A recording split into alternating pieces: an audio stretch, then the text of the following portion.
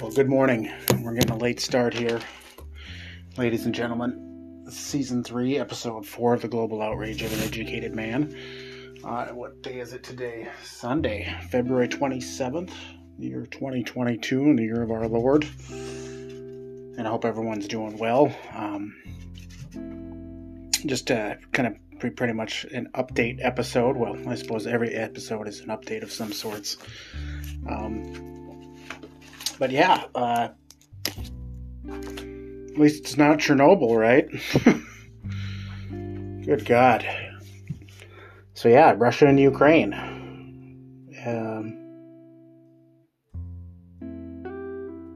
Got me thinking, Putin is no idiot. And if he's some kind of Bond villain, he'd been planning this for, who knows, maybe years. And so he knew that eventually the Allies would freeze his accounts and kick him out of SWIFT and go after all of his assets. So what's not to, the conspiracy theorist is, what if he's got sleeper agents throughout the world because he's warning the world, to back off and don't interfere, or else you're going to see repercussions that you've never witnessed throughout history. Cheery episode this morning here. So we've got the threat of possible World War III. All it takes is a domino to fall, and the rest fall as well. So does he have what is his end game?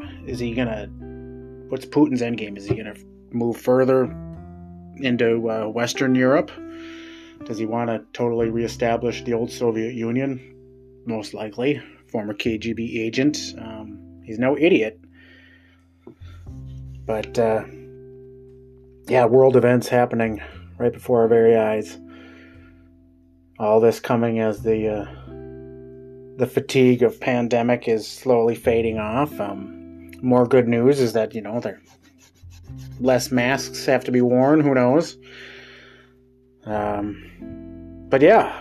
So what's gonna happen in Russia? What's gonna happen in Ukraine? Will this be the downfall of Putin because his own people are protesting, and God save him, because that is one brave thing to do in Russia, because you're arrested. I don't think you're seeing daylight for quite some time. So will this backfire? Who knows? But it's just unfolding right before our very eyes. Just like my Meniere's. So, Friday night, update on that.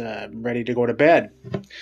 Doing my bathroom break before I head to bed, and swishing my mouth out with knockoff brand Listerine. Spit it out in the sink. Turn right to wipe my face off with a towel. And as quick as you could snap your fingers, a dizzy spell came on, and I was down. It actually caused me to fall down. Luckily, I was in the bathroom. I didn't hit my head on the countertop or the vanity. But my God, I'd never had an episode like that where it just instantly, bam, it knocked me out. I was down. I didn't lose consciousness or anything, but what a panic attack then. And then laying there for a couple minutes on my back, wondering, wow. Yeah, I got an appointment to see the doctor in a week from tomorrow. Thank God, I had that planned a month in advance. But this new episode now has got me very worried that I may never be able to drive again, because if I was behind the wheel and that happened, I wouldn't know which way was up. I would just have to know to hit the brakes, and that would be it. It was just that fast. I just couldn't believe it. So good news. As one of my dog barks out in the living room there, Kanan. And they got that. And I'm going to ask for prayers for my wife here, because she seems to be going through a really difficult time at work. Just the underappreciation at work, the corporate greed, the piling on of just corporate BS is throwing her into quite a funk. And I'm the one that's supposed to be depressed. And I'm depressed, but yeah, so send your thoughts and prayers. Yeah, so I'm going to try and do my best to not let my split second dizzy spell collapse on the floor, try to ruin my life. I've got to live without fear, but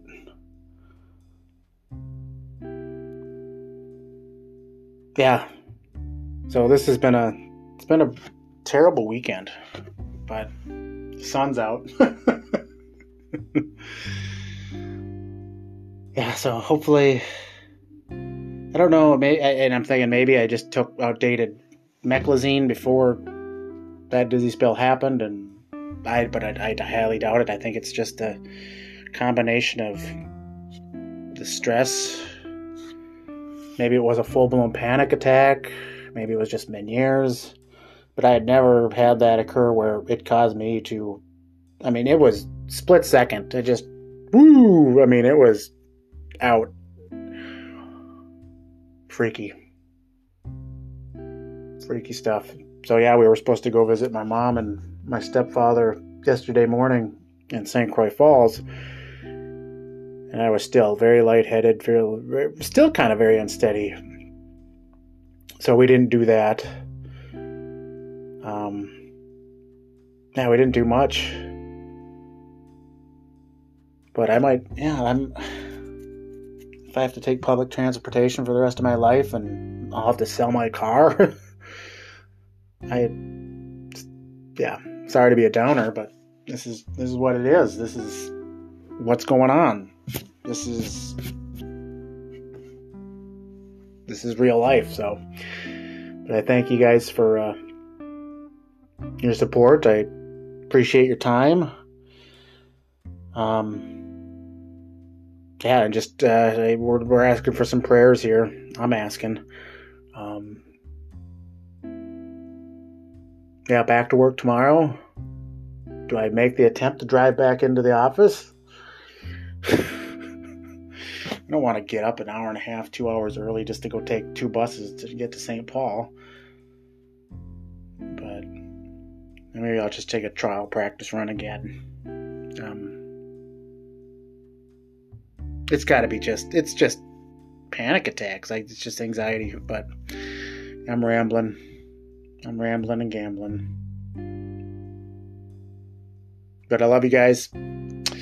Stay in touch. This has been a quick one. I don't want to keep you too long. Your time is valuable. Go enjoy the weather. Enjoy the sunshine. Give hugs to your loved ones and yourself. And we'll talk to you in hopefully 2 weeks. Thanks.